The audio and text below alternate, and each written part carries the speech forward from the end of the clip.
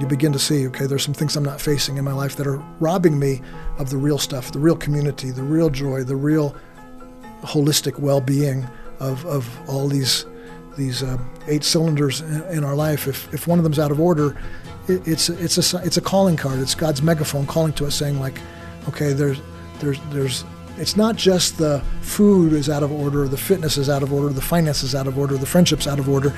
It's that those things are signals to something deeper going on in the heart. Researchers at Berkeley's Greater Good Science Center report 6 major contributing factors to wellness: compassion, friendship, gratitude, forgiveness, exercise, and mindfulness. Wellness is a huge part of how we evaluate ourselves. How happy are we? How healthy do we feel? How are the relationships in our lives? Many professionals and friends want to tell us what wellness should look like, but what does the Bible say? This week, Gary Wilkerson discusses how God designed us to need certain things in order to be healthy mentally, physically, and spiritually. While this may seem like an overwhelming topic, God lays out fairly simple guidelines in the Bible for His children to follow. Now here's our host, Bob Dittmer. Well, welcome to another episode of the Gary Wilkerson Podcast, and we're doing a part 2 of our program this week, and we're talking about well-being. Started this conversation last week about what is well-being, how do we become unhappy with our state of being.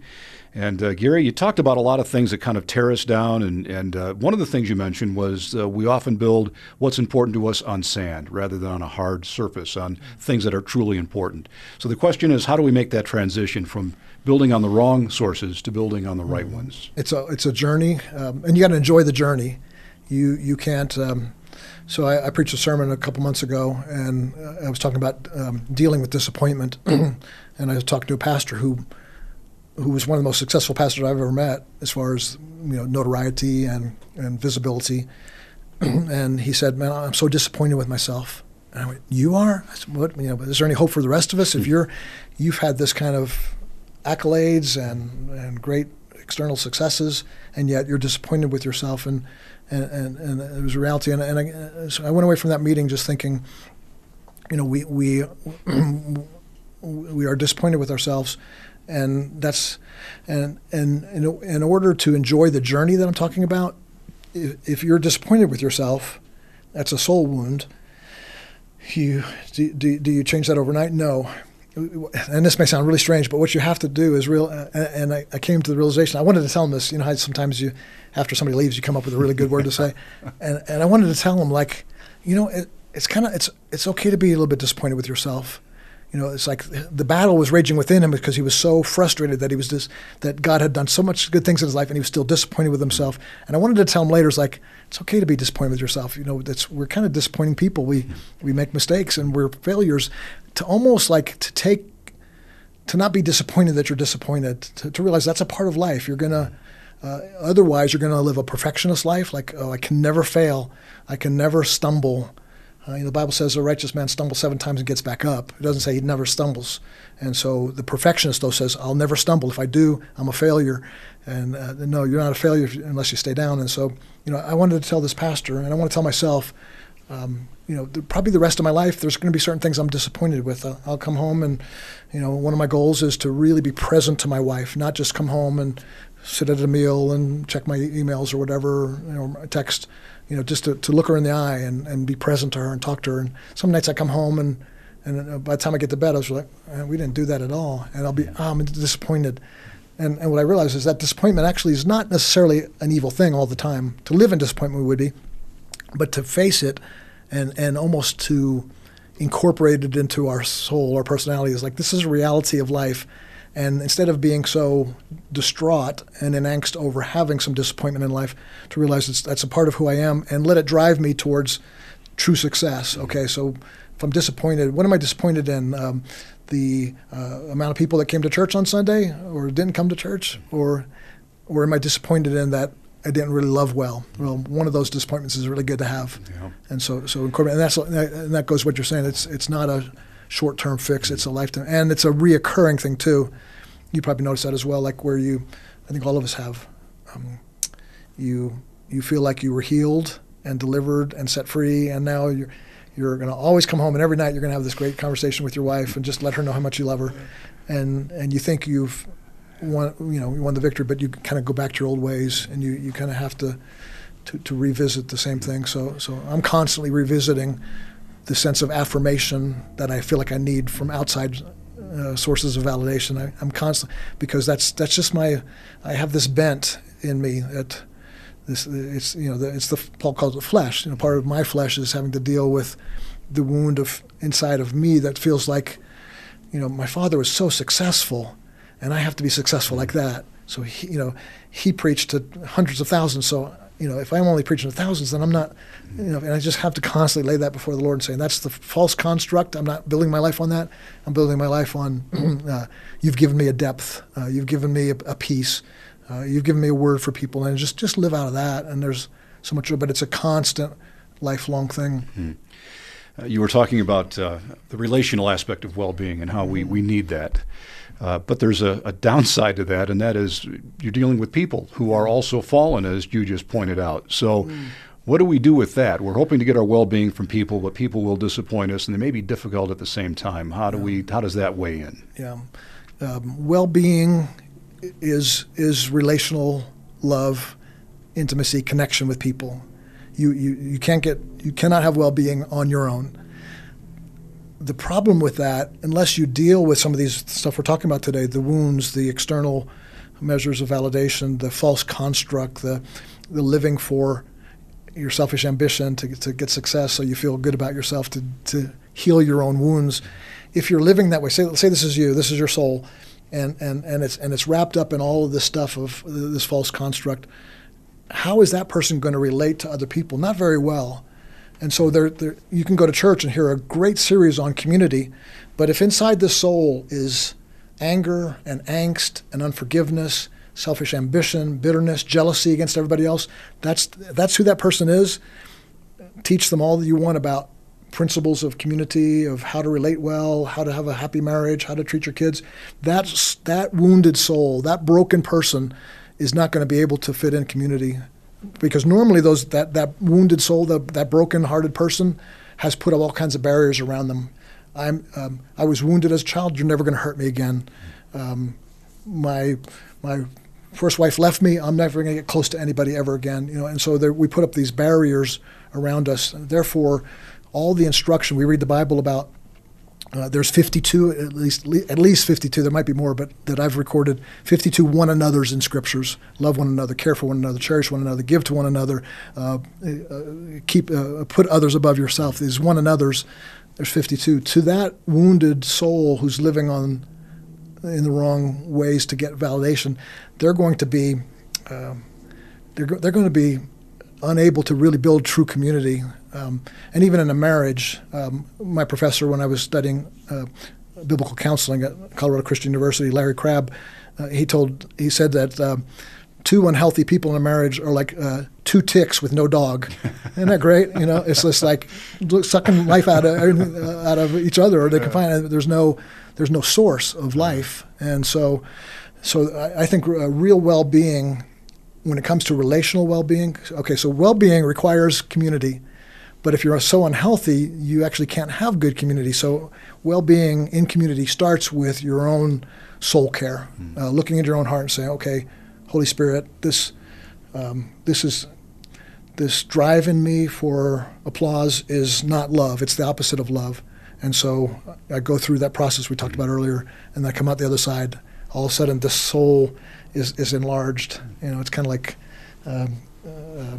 what was the Christmas one of the Grinch? His heart gets bigger. Yeah. It gets bigger, and so that he went through a change. He realized he was alone, and so this sense of you can't get to community unless you deal with some of your own stuff first. You've mentioned community quite a bit. How does community help us change? Yeah, so this is the catch-22. You have to change in order to have well-being in community, but you need community to change too. And so there has to be some measure of openness. Otherwise, I was just been studying a little bit this week on narcissism. And narcissism can't love other people because they only love themselves. So Jesus says, love others as you love yourself. Well, a narcissist doesn't love others, only loves themselves. But some Christians only love others, but they don't love themselves. They're the opposite of a narcissist. They have no soul strength in themselves, so so that's a problem in itself. But we need to be getting to the place where we can operate in community with other people, and so that requires that soul care. But then we also need, once we get engaged a little bit, then we need to let people in, so the barriers go down. You let people in. Again, it's almost like the detox of isolation, of risking. Okay, I know I've had some barriers here. I know I'm self-protecting. One quick measure of how do I know if it's self-protecting? When you're in the company of other people, are you very self-aware of what you're thinking, saying, doing? Are you in a relationship? Are you aware you're trying to have a relationship? Does that make sense? And you're on stage. You're on a stage, and you're feeling it. You're feeling like, okay, I'm talking to this person, but I'm wondering about how am I coming off? How am I coming off? Yeah. Or how, are we connecting? I'm not. Yeah. Where when you're connecting, you don't even know you're in it. You're this is working. Yeah. You're not even saying it's working because you're not even thinking about it. You're just relating, and so. So you have to go through that pain of saying, okay, I have to some degree take this mask off, and I need that other person to help me do that. And so, community, this proves how true this is. You get in a bad community, even a good heart gets in and surrounds themselves with all kinds of bad friends and chaos and disorder. That's going to seep into that person's heart. So I think in America we have this individualistic mentality. Is like, I'll fix myself, I'll grow myself, I'll spirit, soul, and body, as Thessalonians says. I can take care of all three of those. I can go to the gym, I can eat well, I can wheel myself to success, and I can have good emotions just by reading books about it and stuff like that. Well, there's good in that, but it's not sufficient because we were built. You said earlier, the God-shaped hole in our heart. Well, I think there's also a person-shaped hole in our heart. There's a sense of needing other people. The famous book written in I think the 1700s, maybe in the 1600s, and it talked about practicing the presence of God. I don't know, you ever heard of that title? No. It's called Practicing the Presence of God. It's a classic, and I haven't written it yet, but one of these days I want to write a book, Practicing the Presence of People, because we want we want this relationship horizontally, but we want the vertical as well. We want to practice the presence of God. That's the spirit, but the soul and the body needs people around it too. And so if we truly believe that bad company corrupts good morals, as Proverbs says, then we also would believe that good company has a good impact on us. And so all that we've been talking about today, if somebody needs a strategy saying, okay, how do I get out of this external measure of validation that comes from the woundedness of my soul, and how do I get healed and then put myself in this place? I don't think you can do that alone. I really think you need people around you. We talked about in this podcast before about needing 5 good friends, where you can actually say it's 1, 2, 3, and name them as quickly as you would, being able to count to 5. Mm-hmm. And if you can't do that, if you have to think like, well, I got this guy and that family, and if you start hesitating, it's a sign there's not that real deep connection with those people. And if you don't have at least 5 good friends, then you're missing something. And I've also heard it said that, and I believe this to be so true, that like you, Bob, if you were to introduce me to your 5 closest friends, and I didn't know you, I didn't know about your heart, your character, your nature, you just introduced me to your 5 closest friends, without even meeting you, I could tell you what you're like, because there's a morphing that goes on, and that's a biblical word, metamorphosis, transformation. That's when the Bible says the word transformation. It's the Greek word meta, from metamorphosis, and so that change. The worm changes into the caterpillar changes into a butterfly all in itself, but we don't. God didn't create us that way. There's a community-shaped hole in our heart as well as a God-shaped one, and some Christians try to just do it all. I'm going to pray. I'm going to get alone with God. I'm going to be. I've even heard sermons on that. That is like a true prophet is a man who's going to have to walk alone. Like, oh, please no. That would be awful. And I just touched on it real briefly. Can I share? Sure. I touched on it briefly in one of our other podcasts. But I've dug deeper into it. Is the story of Jonah, and it's just blown me away because, Jonah was was unlike all the other biblical characters that are, the Hebrew says these were written for an example to us. And so you've got, from the beginning, you've got Adam and Eve and their sons and daughters, and then you've got Moses, who's with Aaron and his sister and the elders, and you got David, who had, was it 300 mighty men who surrounded him, and you had Jonathan. The whole story is based on community. And then you get Jonah, and all of a sudden it starts off, it doesn't say he's from this place or he's the son of this person. It's just, this is Jonah. And then the one person he seems to be in contact with is God, and he runs from God, so then he's alone. Then he gets thrown into the whale, or the big fish, and he's even more alone. Now he's in the, and I think the story, I think we miss part of the story, and to a large degree, the story is told accurately in churches and in sermons, that this is a story of disobedience and the results of disobedience, not obeying God for your destiny. You were called to touch Nineveh, and you didn't, so you're going to get thrown into the whale. I have a little bit of a different take on it. As you run from God and people, you run from community, from relationship, from intimacy. As you run, you end up in deeper depths. So he went from being alone with God, being alone without God, being alone from everybody in the belly of a whale. Life gets worse and worse and worse. And then a plant. And even the plant got taken away. Even the plant got taken away. At the end of it, he had nothing left. And so what was the result of his being alone? He was critical. He was angry. When Nineveh repented, he got mad at God. I knew they'd repent. He even didn't go into Nineveh when they were repenting. Most prophets, when a people are going to repent, he's going to be in there saying, "Praise God, you heard the message. The word of God prevailed. Thank the Lord. Let's give Jehovah praise." He's up on a hill, where again, alone. Yeah. And it's hard to have compassion when you're not around people, isn't it? Yeah. You had, when we were talking about this topic and kind of preparing for it, you made a statement. You said the two great needs of man are impact and community. Mm-hmm.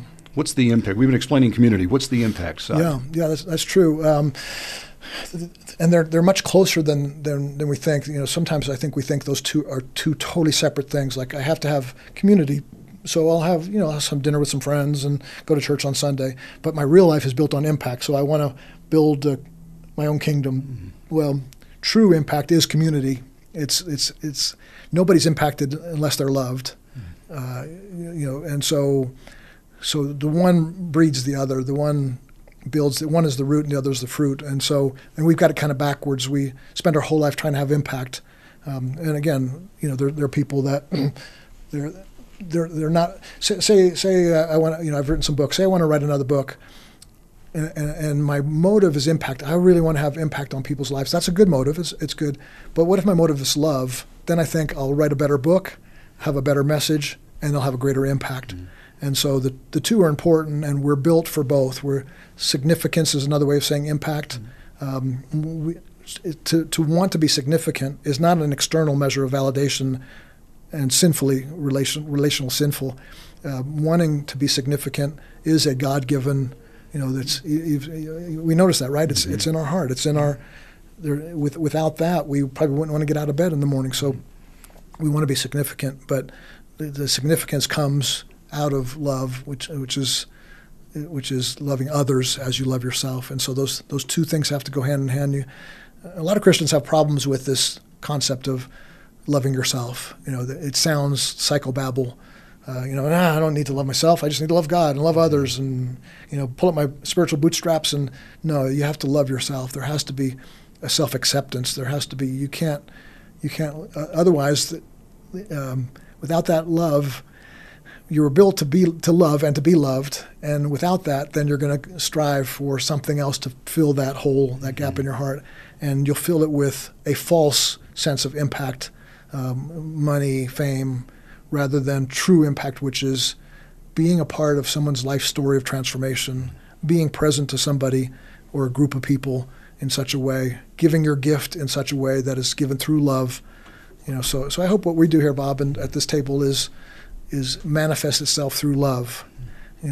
If we're just doing this for impact, like we want to reach a lot of people and whatever, then people are going to know that, and it's not going to touch their life. if what we're sitting at this table doing is saying, man, we want to love with the love of God. I love you with the love of the Lord, as the old song says. That there's some depth to that doesn't come just through having intelligence or knowledgeable about. There's thousands and thousands of resources that can give us knowledge, but people are not hungry just for knowledge. They're hungry for love, to be loved, to be a part of something bigger than themselves, to be a part of a world that is in community, but also then has impact.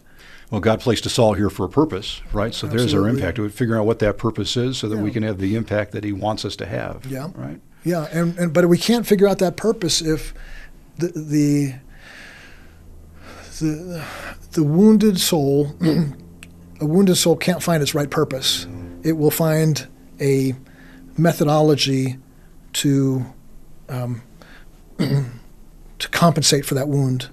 So I feel insignificant. I'm going to do something to be significant, rather than I feel love, so I'm going to share love. It's a totally different worldview, and so yeah, it really is important to go back to what we were talking about earlier in our talk.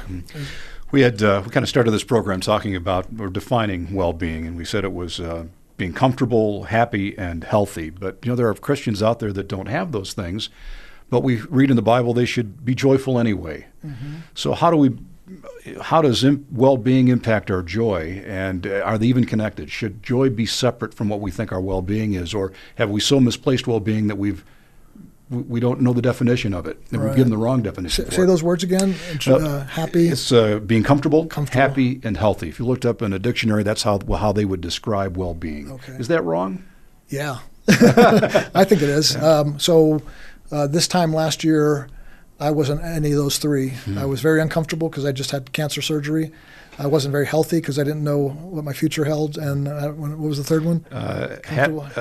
Comfortable, happy, and healthy. As a result of that, circumstantially, I was not happy in the sense of happy coming from the root word happenstance. What is happening around you? It's external. It's an external measure. So I would say that the Christian worldview of well-being is probably different than the Oprah Winfrey, Tony Robbins kind of achieve your goals and you'll be happy. And some of that can be good, but I think it's missing the mark to a large degree because it's looking at that kind of definition is what drives us to that. And we have so many biblical accounts of people that didn't have too much of that going on, and yet they had, exactly what you said, they had a joy that is deeper than the externals. It wasn't based on the circumstances. They were content whether their health looked good or not. And I'm all for good health, and I'm all for, I believe in healing. I almost every week pray for somebody who's sick, and a good number of times I'm seeing some healing take place. And so I want that. Jesus wanted that, and so we advocate strongly for that. But I also realize that sometimes, not everybody. Not sometimes, I know for sure not everybody's healed when we pray for them. And so can we maintain this well-being inside of us? Can we maintain that? I'd say it's harder to maintain your well-being when all your circumstances around you are difficult. But I'd also say that there's greater measures of well-being when the circumstances around you are difficult and you triumph anyway. You thrive in the midst of a storm. That is, that's so. If everything's going well in my life and I feel inside a fairly normal sense of well-being, I'm happy about that.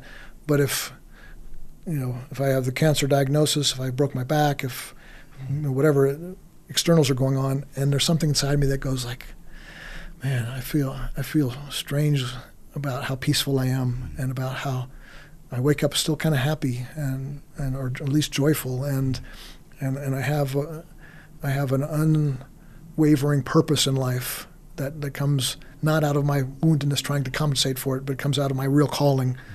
And that's the good news about dealing with all this externals validation and dealing with our wounds is you finally find out who you are, and then you live out of your gift, you live out of your purpose, and that brings this exactly what you're talking about, this contentment, this happiness, this peace that passes understanding. And so we don't understand when somebody's doing well when they're suffering, but they are they are heroes. They are true heroes, and they're not heroes because they became, wealthy. They're heroes because maybe they lost all their wealth and they still gave a testimony of the goodness of God in their life, and they didn't give up, and they didn't get angry, and they didn't get bitter and resentful towards God, or even abandon Him, which some people do when they lose the externals.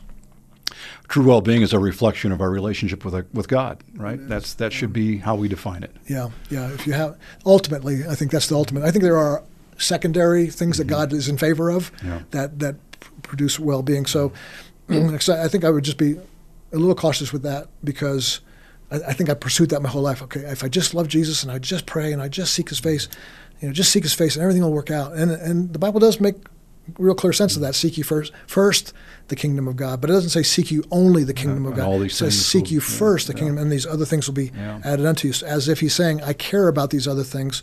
So these 8 pillars that we have here in my ministry and at World Challenge, I won't go into all of them, but it's faith is key to that. It is the one that all the others are absorbed into. But there's also finances, and if sometimes you can have a lot of faith, but if your finances are struggling, and maybe not just because something outside of your control happened, but maybe you didn't spend wisely, well, all of a sudden that's a grief in your heart, and so you can still have a strong faith, but you have to deal with finances or your fitness or the way you eat. Food is another one of all these 8 cylinders. We start with the letter F, the food, friendships that we're talking about today. If any one of those areas are missing, you don't hear this preached a lot, but it will affect your faith. Your spiritual life with Jesus will be negatively impacted. So if my body is weak and I'm feeding it all kinds of garbage, then when I go to pray, it's going to be diminished. And so I think all of these things are well-being. I define it as the integration of all these healthy practices under the banner of a relationship with Jesus as the core of it all. We seek His face, and these other things begin to speak to us. And again, it's going through the detox of, okay, so I'm overweight and I'm eating poorly. Well, okay, that's the external. You're getting validated, or you're getting your dopamine from the food rush, from the comfort food. Well, you have to deal with, well, what's the wound that's causing that? And then all of a sudden, the Holy Spirit gives the power to say, okay, that you're healed. There's a healing that's taking place. So now you don't need the food. Now you don't need the other addictions. Now you don't need the external validations, because you have the real stuff. And that's what we talked about earlier. That this transition from sand to rock is that of moving. And so it changes. This thing really changes your life. It changes your. It will change. If anybody wants a life change, this is the methodology of realizing. Okay, so if you want your life to change, you're realizing there's something that I don't want, and it should change. And then find out, well, why do I want that? Well, it gives me a sense of overcoming this pain and wound I have in me. Okay, so I detox from that. I face the pain, and then all of a sudden the flood of something new comes in, and I've experienced that, and I'm never ever more joyful than when I experienced the demolishing of what I was building that was false, and the building up then in its place. You only have a capacity for so much affection in your heart, your heart is built with a certain capacity for affection.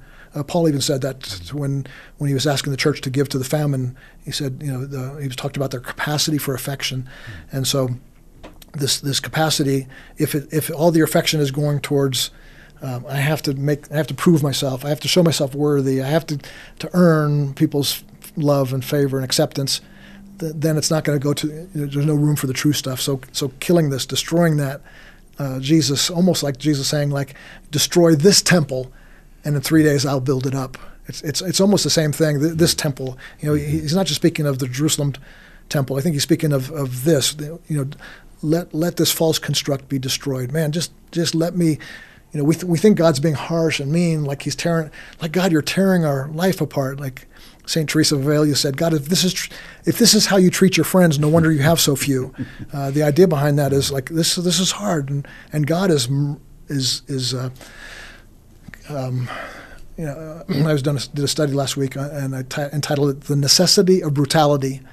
And there comes a time in God's economy in our life, or God's dealing in our life, where he has to be brutal. And he says, if you really want the life, if you're calling out for life, then I'm going to have to be brutal. I'm going to take the sword to your heart. I'm going to take the surgeon's scalpel. And man, it's going to cut, and it's going to hurt, and there's going to be pain. And we are so, I think why America's 18, going back to our early conversation, why is it so low in all these nations when we're so prosperous and so peaceful? It comes to that, is we almost refuse to face any pain. We'll do anything and anesthetize it with all kind, medicate it, entertain it out of our system, just do anything. But that's why people, I think social media is one of the greatest addictions now, because people are using it to rather than face the pain. And I see that, and I'm kind of a confessional type of guy, so I find myself, I have a couple games on my phone, and when life's not going too well, I find myself, I play those games a whole lot more. And again, how community helps that, my wife notices that. She goes, she'll see me playing Angry Bird, and she'll go like, okay, why are you angry? Why are you an Angry Bird? Something going on, and so community helps with that. But we just don't want to face pain, and that's where all these the food can be a measure of cover. But the social media is a tough one. My father's little rabbit trail here. My father's last sermon he ever preached was here in Colorado Springs at the Pikes Peak Center. He was getting near to 80 years old, and his health was starting to go downhill. So he had to sit in a chair, and I wasn't sure he was going to be able to preach. It was at a pastor's conference. He was getting weak physically and even mentally. He was, just starting to struggle a little bit. And I thought, man, this may be his last time to preach. He even mentioned that to me. And he got up and only spoke for about 10, 15 minutes, and he spoke about this generation and the problem with social media, the phones and the iPhones and the games and the video games and all that stuff. And he says, basically what he was saying is this could be one of the greatest hindrances to the advancement of your life and the kingdom of God if we don't get this thing under control. Now, again, for me just saying that, somebody could be listening and go like, oh, I'm going to stop playing Angry Birds, or I'm going to stop playing video games. That's not going to do it. You can detox from that, but then the real work starts. Okay, why am I driven towards that? Go without your phone for a week, and you'll start seeing like, what is it that, why are my hands shaking? And or don't eat that. Go on a diet for a week or fast for a couple days, and you begin to see, okay, there's some things I'm not facing in my life that are robbing me of the real stuff, the real community, the real joy, the real holistic well-being of all these 8 cylinders in our life. If one of them's out of order, it's a calling card. It's God's megaphone calling to us, saying like, okay, there's it's not just the food is out of order, the fitness is out of order, the finance is out of order, the friendship's out of order. It's that those things are signals to something deeper going on in the heart. It's the tip of the iceberg is the thing we're saying, oh, I'm not eating well. That's the tip of the iceberg. Something underneath that is driving that kind of behavior. And so as we change the inside out first, that's what Jesus said, clean the inside of the cup and the outside will take care of itself. Wow. But what we do is the opposite. Let's clean the outside of the cup, make it look good, have these external measures of validation. Then I look good, I look healthy, I have the mask on, and it's totally backwards. And until we reverse that and let Jesus deal with the inside, then the outside gets changed. The community becomes stronger. And it's kind of like it's a snowball effect. We get stronger, our community gets stronger. Our community gets stronger, that makes us stronger. We get stronger, our community gets stronger. And it just continuously snowballs into this, to finally get to the place where like, I'm 60 years old and this is what life's meant to be. Not perfect, I'm disappointed in some areas, but there's enough snowball effect here to let me be able to say it's working. The kingdom of God, as Jesus prescribes it, is a reality for success in life. It is the greatest form and fashion of success, and a lot of people are looking for success. We go to all kinds of seminars and conferences and read self-help books and go watch self-help TV shows. There is within the heart of man a hunger to be fruitful, to be successful, to penetrate their world and do something of value. But if we're looking in the wrong sources, then we're not going to find true life. And in the end, we'll lay on that proverbial deathbed that says, I wish I would have, rather than saying I did. I did this well. Well, Gary, I think you're probably speaking to a lot of people that are listening and watching this podcast. It's because it's hitting a lot of people are wondering the very same thing. So thank you for that. Thank you for the information. And as always, if you have any questions or want more information, a book that you recommend on this, anything comes to mind that you think might help the folks? Are you thinking of one that I wrote, maybe? Maybe, yeah. I'm thinking maybe there might be one out there. I was going to say, do you want a good book or you want the one I wrote? And I hope it's good. Yeah, I wrote a book called God's Favor, and it deals with some of these issues. And we talked about some new stuff here today, but the book would be a good next step if what you're listening to today is having some kind of sense of my father called it the wooing of your heart. You feel being pulled, the heartstrings being pulled in this direction, like God's up to something in my heart, and I want to follow up on that. Then I think God's Favor would be a good book. And I also mentioned my professor Larry Crabb. His book called Inside Out would also be a good resource. And I would recommend both those books, if you do get them, is to read them real slow. I have it here in front of me, a yellow notepad. I keep this when I'm reading my Bible or I have a little journal as well. And I take these books and I read them really slow because I want them to dig into my heart, not just be more information. I almost want it to be a conversation. So Gary in chapter 2 said this, or Larry Crabb in chapter 3 said this. How does that impact me? And make some notes and take some time to think about it and dig deeper, get inside the cup, not just again, because we're such an external society where if I could just fix the outside of the cup, make it look clean, the harder work is digging inside the cup. But it's harder, but much better. The good stuff comes deep inside. If you're listening to the podcast, we'll have references to those books on our show notes, and if you're watching, you'll see it here on the screen as well. So, and if this helped you a little bit, I would encourage people to what do you call it, where you send it to a friend? Pass it on, yeah. Sharing. Our team here is saying, you can share it on social media. I'm talking about social media here today, how bad it is, while on a social media platform, and sharing that. So there is some good stuff with social media too. I hope it didn't come across as being like all negative, because we use it as a tool here. Yeah. We have a guy in a room with us, Chris, who does that as a profession and a calling in his life, and he does an amazing job.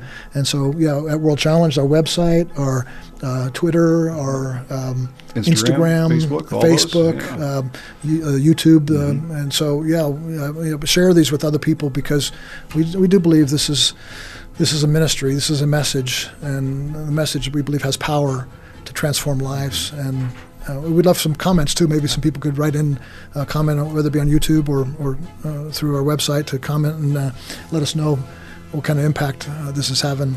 We'd love to hear from you. Yeah, we'd love to hear from people. Yeah, it'd be great. Thank you, Gary. Thank you. I appreciate being with you again. God bless. You've been listening to the Gary Wilkerson Podcast. As God's children, we are given the freedom to pursue His good things in the world, to honor Him with our bodies, and to seek unity in community. God promises that His burden is light and easy, and He longs to bless His children. Part of that, though, is through biblical living that brings wellness. When we're faced with tragedy or hard times, God's promises can suddenly seem distant. Doubt is one of the hardest feelings to wrestle with in our walk. Some people may even try to tell you that doubting is sin. But people in the Bible often wrestle with doubt, and sometimes that doubt led to an even closer relationship with God. Next week, Gary Wilkerson talks about how God can use our struggle with doubt to bring great blessing into our lives. Gary also discusses conquering doubt and cynicism in his new book titled God's Favor. In it, he points out how the Bible reveals a loving Father who wants to shower abundant resources upon us. In turn, God wants our lives to show His unearned grace to a hurting and unbelieving world. To see more on this discussion of God's grace and goodness in your life, you can order a copy of God's Favor on the World Challenge website, worldchallenge.org. The Gary Wilkerson Podcast is brought to you by World Challenge. Sound design for this episode by Mike Hall-Smith. This episode was written by Rachel Schmitz. Our producer is Chris Wigington, with video production by Aaron Gale. We hope to see you next time on the Gary Wilkerson Podcast. Until then, do all you can to live a better life and make a better world through Jesus Christ.